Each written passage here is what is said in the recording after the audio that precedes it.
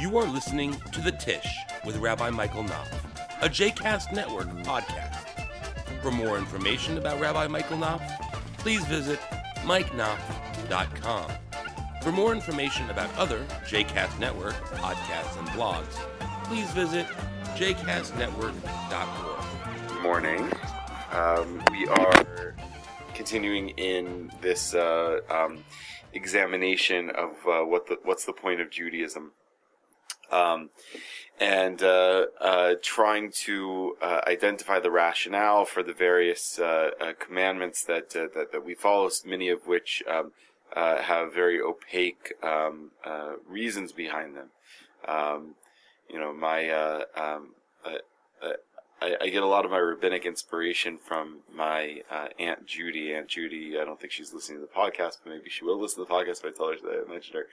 And so she talks about the fact that one of the reasons that she has all but left Judaism as a practice in the Jewish community in her adult years is because growing up she was she felt a sense that that Judaism was just a set of practices that you learn and adopt and do by rote, without any deeper sense of spiritual or intellectual connection to what it is you're doing, and so I constantly have my Aunt Judy in mind as a rabbi, because I think that's very often the perception that people have is that Judaism is a whole corpus of actions that we do, many of which we don't really know why we do, or we don't teach how we know why we do. And one of those issues is kashrut, I think. It's very often presented as something that Jews do without much of an explanation being given as to why Jews do it, or why one might consider doing it. And when explanations are given, often they're kind of unsatisfactory, I think. The famously the classical reform movement argued that the reason the Bible bans the consumption of pork is because of a concern at the time that people didn't know how to cook it properly, and it would make people sick.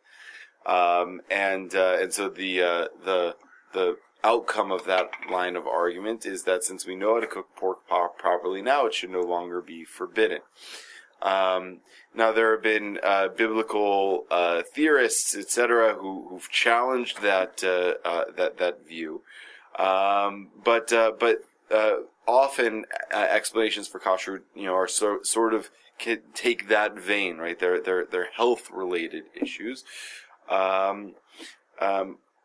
or they're kind of spiritual concerns that don't get borne out, at least to me, in the experience of eating kosher, right? So I've heard people teach, the reason that we eat. We have to eat animals that have split hooves and chew their cud, is because it symbolizes a more reflective approach to living, right? Chewing your cud, you regurgitate and you turn it over, etc. And so what the tradition is trying to cultivate in us is a sense that we should, be like what we eat. We should be like animals that are more, reflective and contemplative, etc. But that doesn't really, at least to me, get borne out in the experience. I don't feel more contemplative when I eat a cow than I did when I was growing up and I ate pork. So that rationale, even though it's a rationale, it doesn't really work for me because I don't. It's not really reflected by the experience. So the question is, is there a rationale for keeping kosher that isn't in one of those categories, right? That isn't a sort of like pseudoscience, and that isn't an amorphous spiritualism. Part of the challenge of it is that the Torah really gives no reason for the laws of kashrut, right? So this is one in which in the traditional formulation is a chok, right? It's a law that has no basis in reason, and whose reason is not outlined or explained in the Torah. So that's part of the challenge of the laws of kashrut. And another challenge is that there isn't just one law in the Torah that says thou shalt keep kosher. Kashrut is a system that's an amalgamation of a whole bunch of different laws in the Torah, including what kind of animals we're allowed to eat and not allowed to eat, including the laws of kosher slaughter, of which there are several laws, and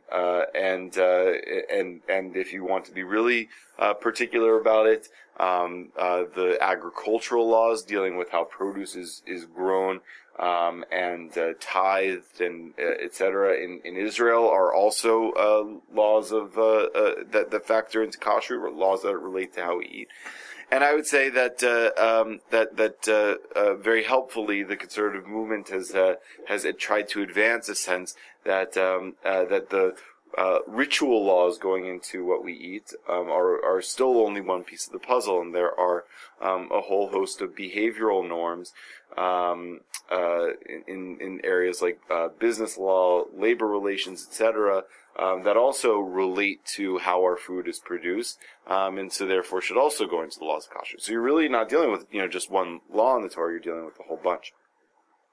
So the law I wanted to look at today is the law prohibiting treif.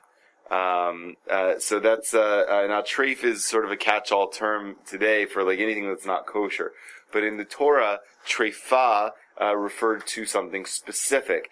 A treifah is an animal with a it could mean it means not one of two things, but either of two things. Either an animal that's had a mortal wound inflicted on it in some way that is then slaughtered. Right? So in other words, it was going to die of its wounds, but then you've slaughtered it. So it's approximately it died from the shechting. But if you hadn't shechted it, it would have bled to death or something like that, right? So that's one dimension of treifa, and the other dimension is a limb torn from a live animal, essentially. So that you haven't the animal has not fully died or has not died by the Jewish tradition's definition of death, and nevertheless you're eating it, right? So it doesn't. I guess it could mean literally like you went to a live animal and pulled its leg off and started gnawing on it, but it means probably something a little bit more subtle than that in practice, which is did you start butchering an animal before it was legally defined as being dead? And both of those relate to the process of kosher slaughter, right? So the process of kosher slaughter intends to make an animal legally dead before it can be butchered.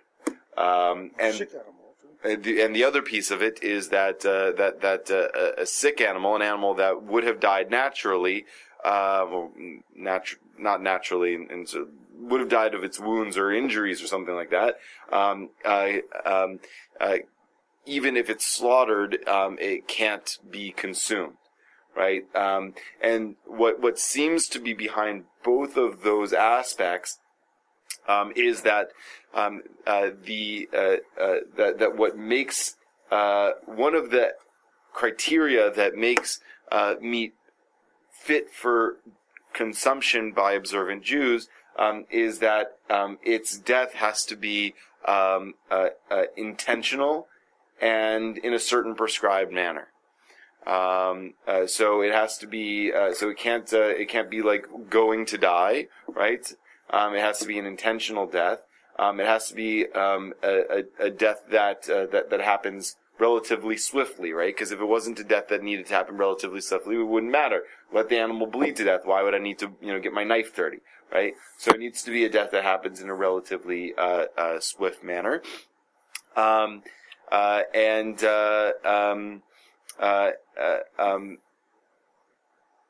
So there's no and there. The other piece of this that's brought up in the Torah, sort of alongside of this, is that we're not allowed to eat what's called nevela, which is an animal that has died on its own before it's been slaughtered or before it's been butchered. So it's related in that sense, right? So you'd say, well, that's even better, right? To eat an animal that's already dead, because then I don't have to, commit the moral challenge of taking the life of a living being. But the Torah goes out of its way to say, no, you can't do that. You can't consume meat from an animal that's died on its own. It needs to have died by your hands, essentially, right? It needs to be an intentional death. Now, what's happening? Red cardinal. There are two. Actually, there's one that's not a cardinal. Oh. I don't know what that one is with the red head and the long beak. Oh, there is. That's not a cardinal? The second one, I don't know if it's a cardinal. That's a cardinal. The blue jay. There's a blue jay, there's a cardinal, and there's this thing with a red head and a long beak, and I don't know what it is. It's beautiful. Where do they stay? I don't know. Well, there's a little birdhouse out there, isn't there? Yeah. Is that what's attractive? Oh, then I think that the kids put something. Oh yeah, there are. Sorry for the distraction. No, I just want to say that this is the very definition in the Mishnah of the one who is studying and pauses from his studies to say what a lovely tree and what a beautiful field is guilty of a capital offense. Well, So, we did it then, because it's stunning because of the winterscape, the teeny bits of snow, the pale brick, and then these vibrant birds. Yeah, it's gorgeous. Gorgeous birds. No, I can't see them. They like laser focus, right? Who does? The rabbis, yeah. Well, at least that one rabbi of the Mishnah. That's a very challenging Mishnah for those like me that think Judaism keeps us very in tune with the rhythms of the natural world. But in any event, right? So there are probably health reasons in in both of these laws as well. That nevela, if an animal died of a natural death, it's possible that it was disease, that it's so there is that for sure. And same thing with the treifa, right? An animal with a mortal wound could have infections and that sort of thing. So there are definitely health issues that go along with it. But I think there's something deeper going on. So here's what the Sefer Chinuch says about it, and then I'm going to give you my take, but I'm also interested in hearing your take. So 285, because it's a really rather lengthy response, we'll just read the English. At the root of this precept lies the reason that the body is an instrument of the spirit. With it, that I don't have any quarrels with. Well, maybe I do, but that's I'll go back to that in a moment. But without it, it can never complete its work. Therefore, the Spirit came into its shadow for the Spirit's benefit and not for its harm. For God never does harm, but only does good to benefit all. Thus we find that the body at its command is like a pair of tongs in the hand of a blacksmith. With it, he can produce a tool fit for its purpose. Right, so the soul is to the body like a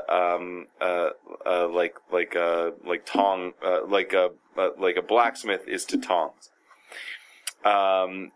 Now, in truth, if the tongs are strong and properly shaped to grasp tools in them, the craftsman can make them well. If the tongs are not good, the tools will never come out properly shaped and fit. In the same way, if there is any loss or damage in the body of any kind, some function of the intelligence will be nullified, corresponding to that defect. For this reason, our whole and perfect Torah removed us far from anything that causes such defect. defect. In other words, if the body is an instrument of the spirit, then some kind of injury or malady in the body has a negative impact on the soul. In this vein, according to the plain meaning, we would say we were given a ban by the Torah against all forbidden foods. And if there are some among them whose harm is known, understood, neither by us nor by the wise men of medicine, do not wonder about them. The faithful, trustworthy, capital P physician, who adjured us about them, is wiser than both you and them. How foolish and hasty would anyone be who thought that nothing is harmful or useful except as he understands it.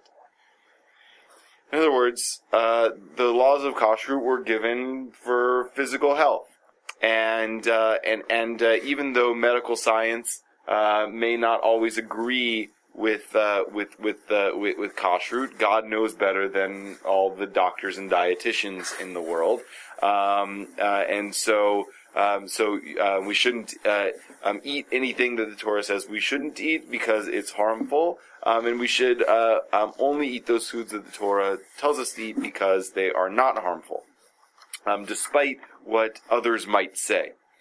For you should know that for our own good, their reason and their harm of forbidden foods was not revealed, for fear that people would rise up who considered themselves very wise, and becoming overwise, they would say, this harm which the Torah said exists in that thing is so only in that place, since such is its nature, or only for a man whose nature is thus and so.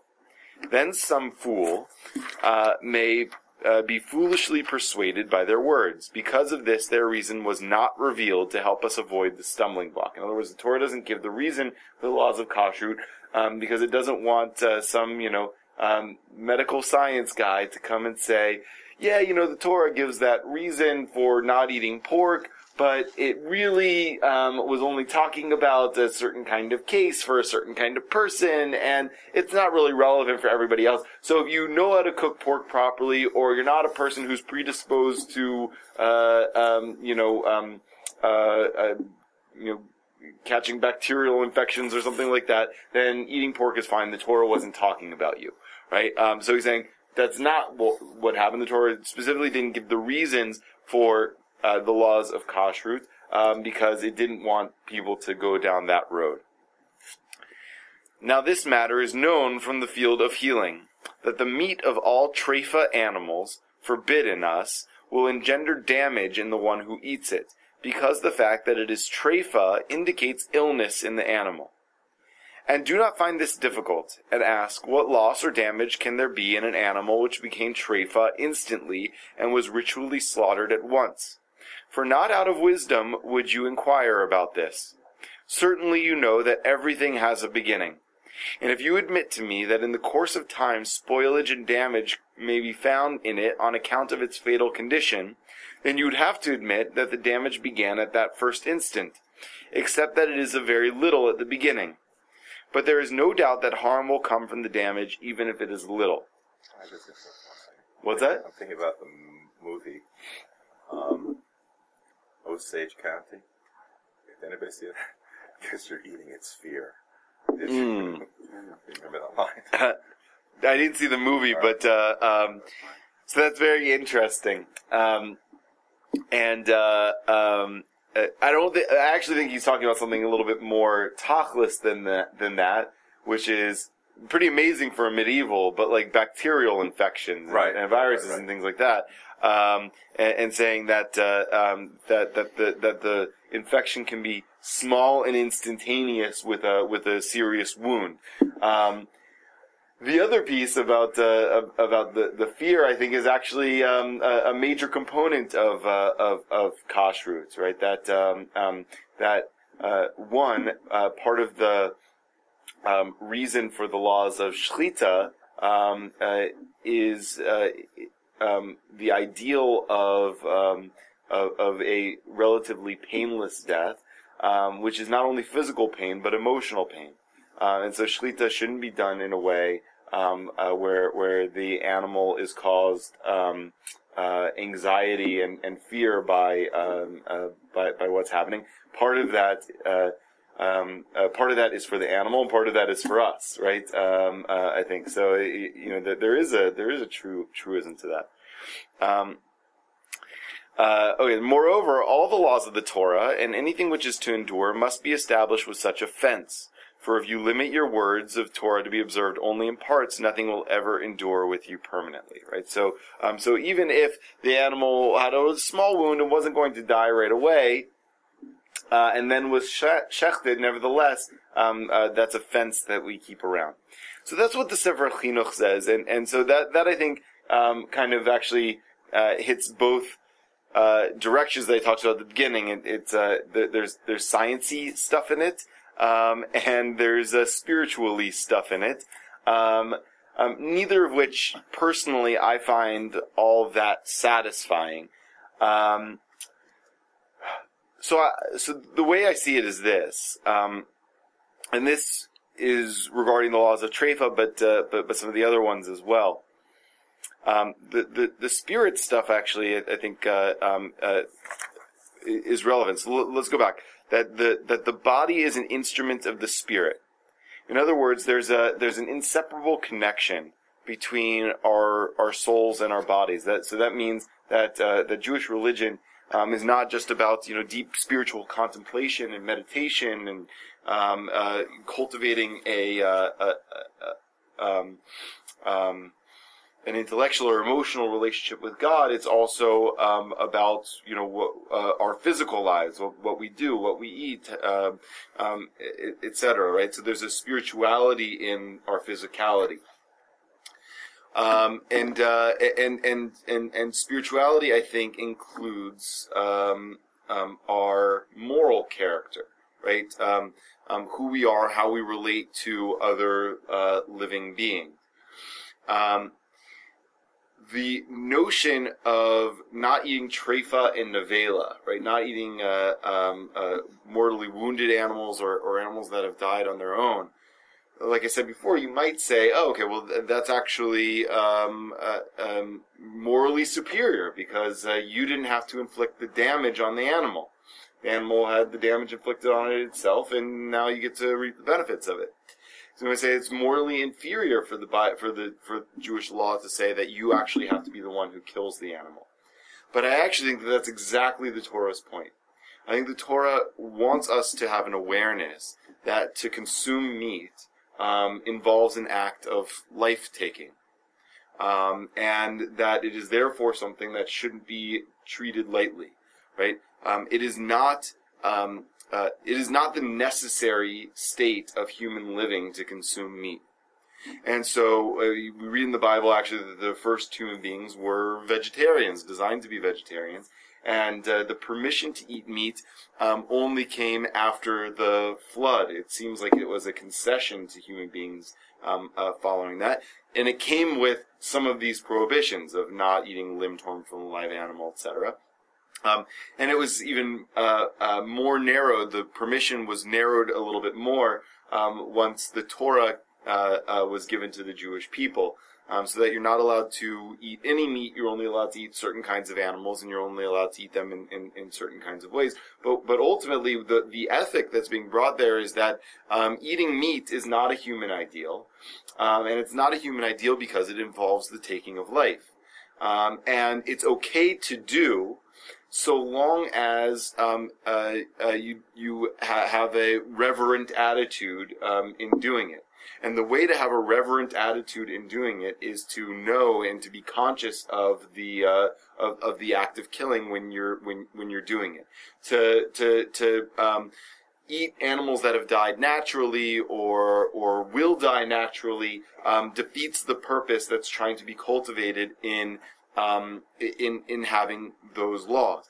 And it's even why Maimonides went so far as to imply that one should not eat meat unless one is prepared to kill that animal, him or herself, which is a pretty high standard. But I think actually going to the core of what the tradition is trying to move us toward, which is a sense that you personally are responsible for the death of this animal.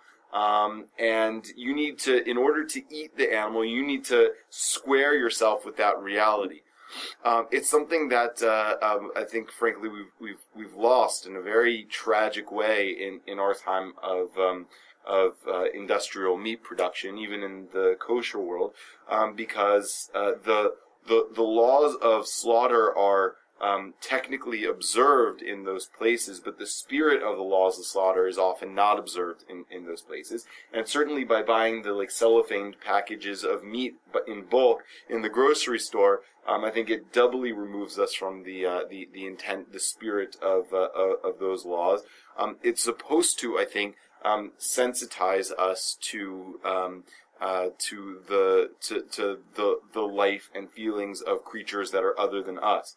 And human beings have a hard enough time imagining the humanity of other human beings, all the more so for animals, and especially for animals who we never really see and just see their body parts wrapped in cellophane in the grocery store. Yeah. I don't know when specifically and why it changed, but there was a time when you bought meat, kosher meat, you soaked and salted it at home. So what happened? Business world. There's very few kosher butchers that gave you that. Well, they gave you the option, because I know my father was a kosher butcher, and there were people that said, "No, you can give it to me, and I'll soak it at home." Oh, I'm sure. That's going back to the '60s or early '70s. So.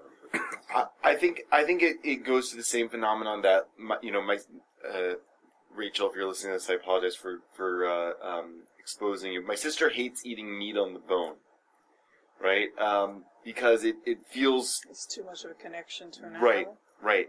And I think that's not an unusual impulse. And I think that smart business people in the kosher world picked up on that, right? The less you have to do to have a connection between that piece of meat and the animal that it came from, the better it is from a business standpoint. Right. But it speaks exactly to the issue you're talking about, that at least it connected us more to removing the blood of the animal, et cetera, et cetera. That's right. Because, listen, when you went into the butcher shop and you saw the chickens hanging. I explained but that's Michael Pollan. That was the whole premise of the book when he went out and just went hunting, about the relationship between consumption and we don't have that. Yes. Okay. And so origin.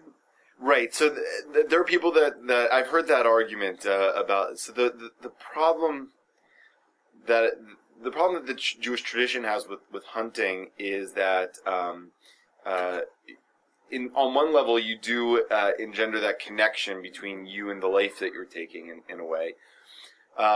But there are two problems. The first is that when you hunt an animal, it's not always possible. Well, yes, that's true, but you can't eat it because it may or may not die an instant death from the wound that you're inflicting on it with your buckshot. So that's one problem. The other problem, I think, from the tradition's perspective, is that the way we kill animals is up close and personal, right? In order to shecht an animal, you have to look it in the eye, right? And that's actually, I think, supposed to be a radical difference. It isn't anymore in our time because we're so removed from the process. But I think it's supposed to be, right? And in a different kind of society, it would have been very close, right? People owned their animals that they were going to eat, and right that it was Frank who had a personality, Frank the cow who had a personality, right? That they had to bring to the butcher to get shechted, right? And we don't really have that anymore. So I think that's part of the problem with hunting too, is that you look the animal in the eye only after you've mortally wounded it. And then you have the problem. So there are people who ask, well, isn't the current method of slaughter and industrial production that's in vogue is bolting, if I'm not mistaken, which is essentially a gunshot wound to the head, but it's like a retractable bullet. So the animal's sort of like lined up on a conveyor belt, and this machine, like shoves a piston through its head, essentially, which usually produces instant death. Actually, probably more instant than kosher slaughter does. As we'll say, well, then kosher slaughter, this actually is an argument that's being made in different places in Europe, right? That kosher slaughter is less humane for that reason. And I guess there's an argument that could be made there, although the argument that I would make, and it goes back to what you were saying from that movie whose name I can never quite remember, August Osage County. Okay, a terrible name for a movie. I assume it has something to do with the story, but terrible. No, the play was named that. Terrible name for a play. It was August, and it was Osage. I'm sure it was. Yes.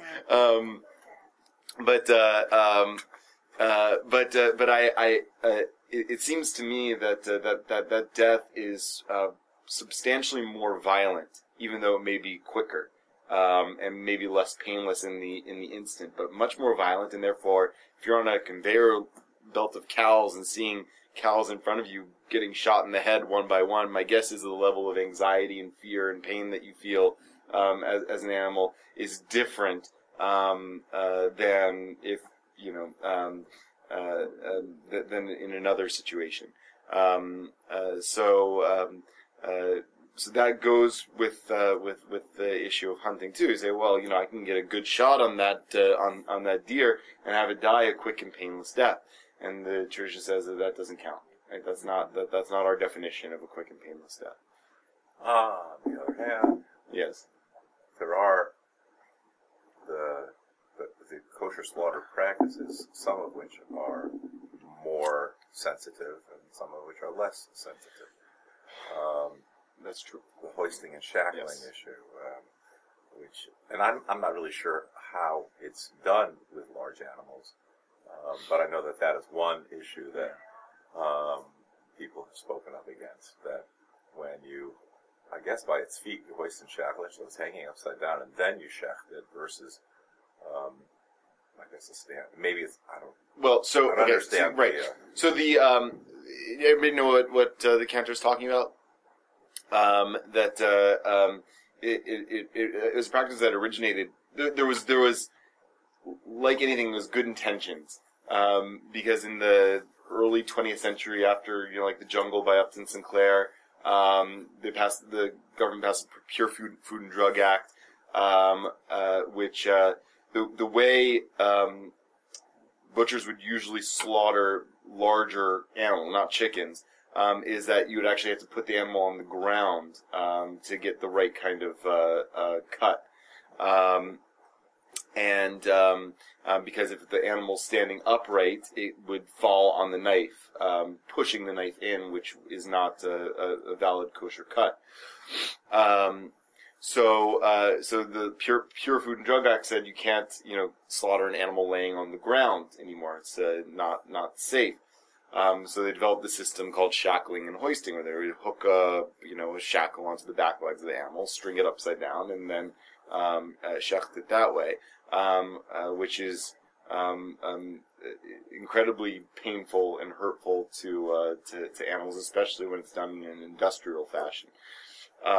And so, probably 10 years ago or so, the Conservative Movement's Committee on Law and Standards said that Jews should not eat meat that was shackled and hoisted. Although, if I remember the tshuva correctly, it said that it doesn't mean that it's not kosher, right? So, if you happen to eat meat that you found out later was shackled and hoisted, or you never find out that it was shackled and hoisted, you didn't eat treif, right? So it's saying it's not treif, but you shouldn't eat it. Right. Same thing with veal. Right. You shouldn't eat veal according to the conservative movement, but it's not treif. But there's still places with kosher meat production that I think very regularly use shackling and hoisting, like in Argentina, and much of Israel's kosher beef comes from Argentina, is imported from Argentina. So in Israel, it's actually I think hard to find kosher beef that's not shackled and hoisted. All of this has led a really growing food movement within the Jewish community, either reverting back to vegetarianism, so a growing kosher vegetarian movement, or a really kind of booming kosher local organic, we know the names of all of our animals sort of movements. Places like Grow and Behold and Whole Foods and that sort of thing that tries to mitigate some of the effects of industrial kosher processing that have kind of removed the letter of the law of kashrut from its spirit, and trying to bring the spirit back to the law. What about fish? I've never heard food. Not seafood, just fish. What makes a fish? How do you ritually slaughter a fish? Yeah, you don't. Any way you can. What's that? Any which way you can. Yeah, right. A fish. The act of taking out of the water is essentially considered the ritual slaughter. Fish is a different set of issues. For various reasons, the tradition doesn't consider it. There are biological reasons for it also. Evolutionarily, a cow is closer to us than a fish. So it's easier to imagine the humanity and the pain and suffering of a cow or a sheep than it is a fish. Even though it looks to me like when a fish is taken out of the water, it suffers greatly until it eventually runs out of air to breathe. Anyway, the laws about what fish we can eat and why are in Leviticus, so stay tuned for when we talk more about that.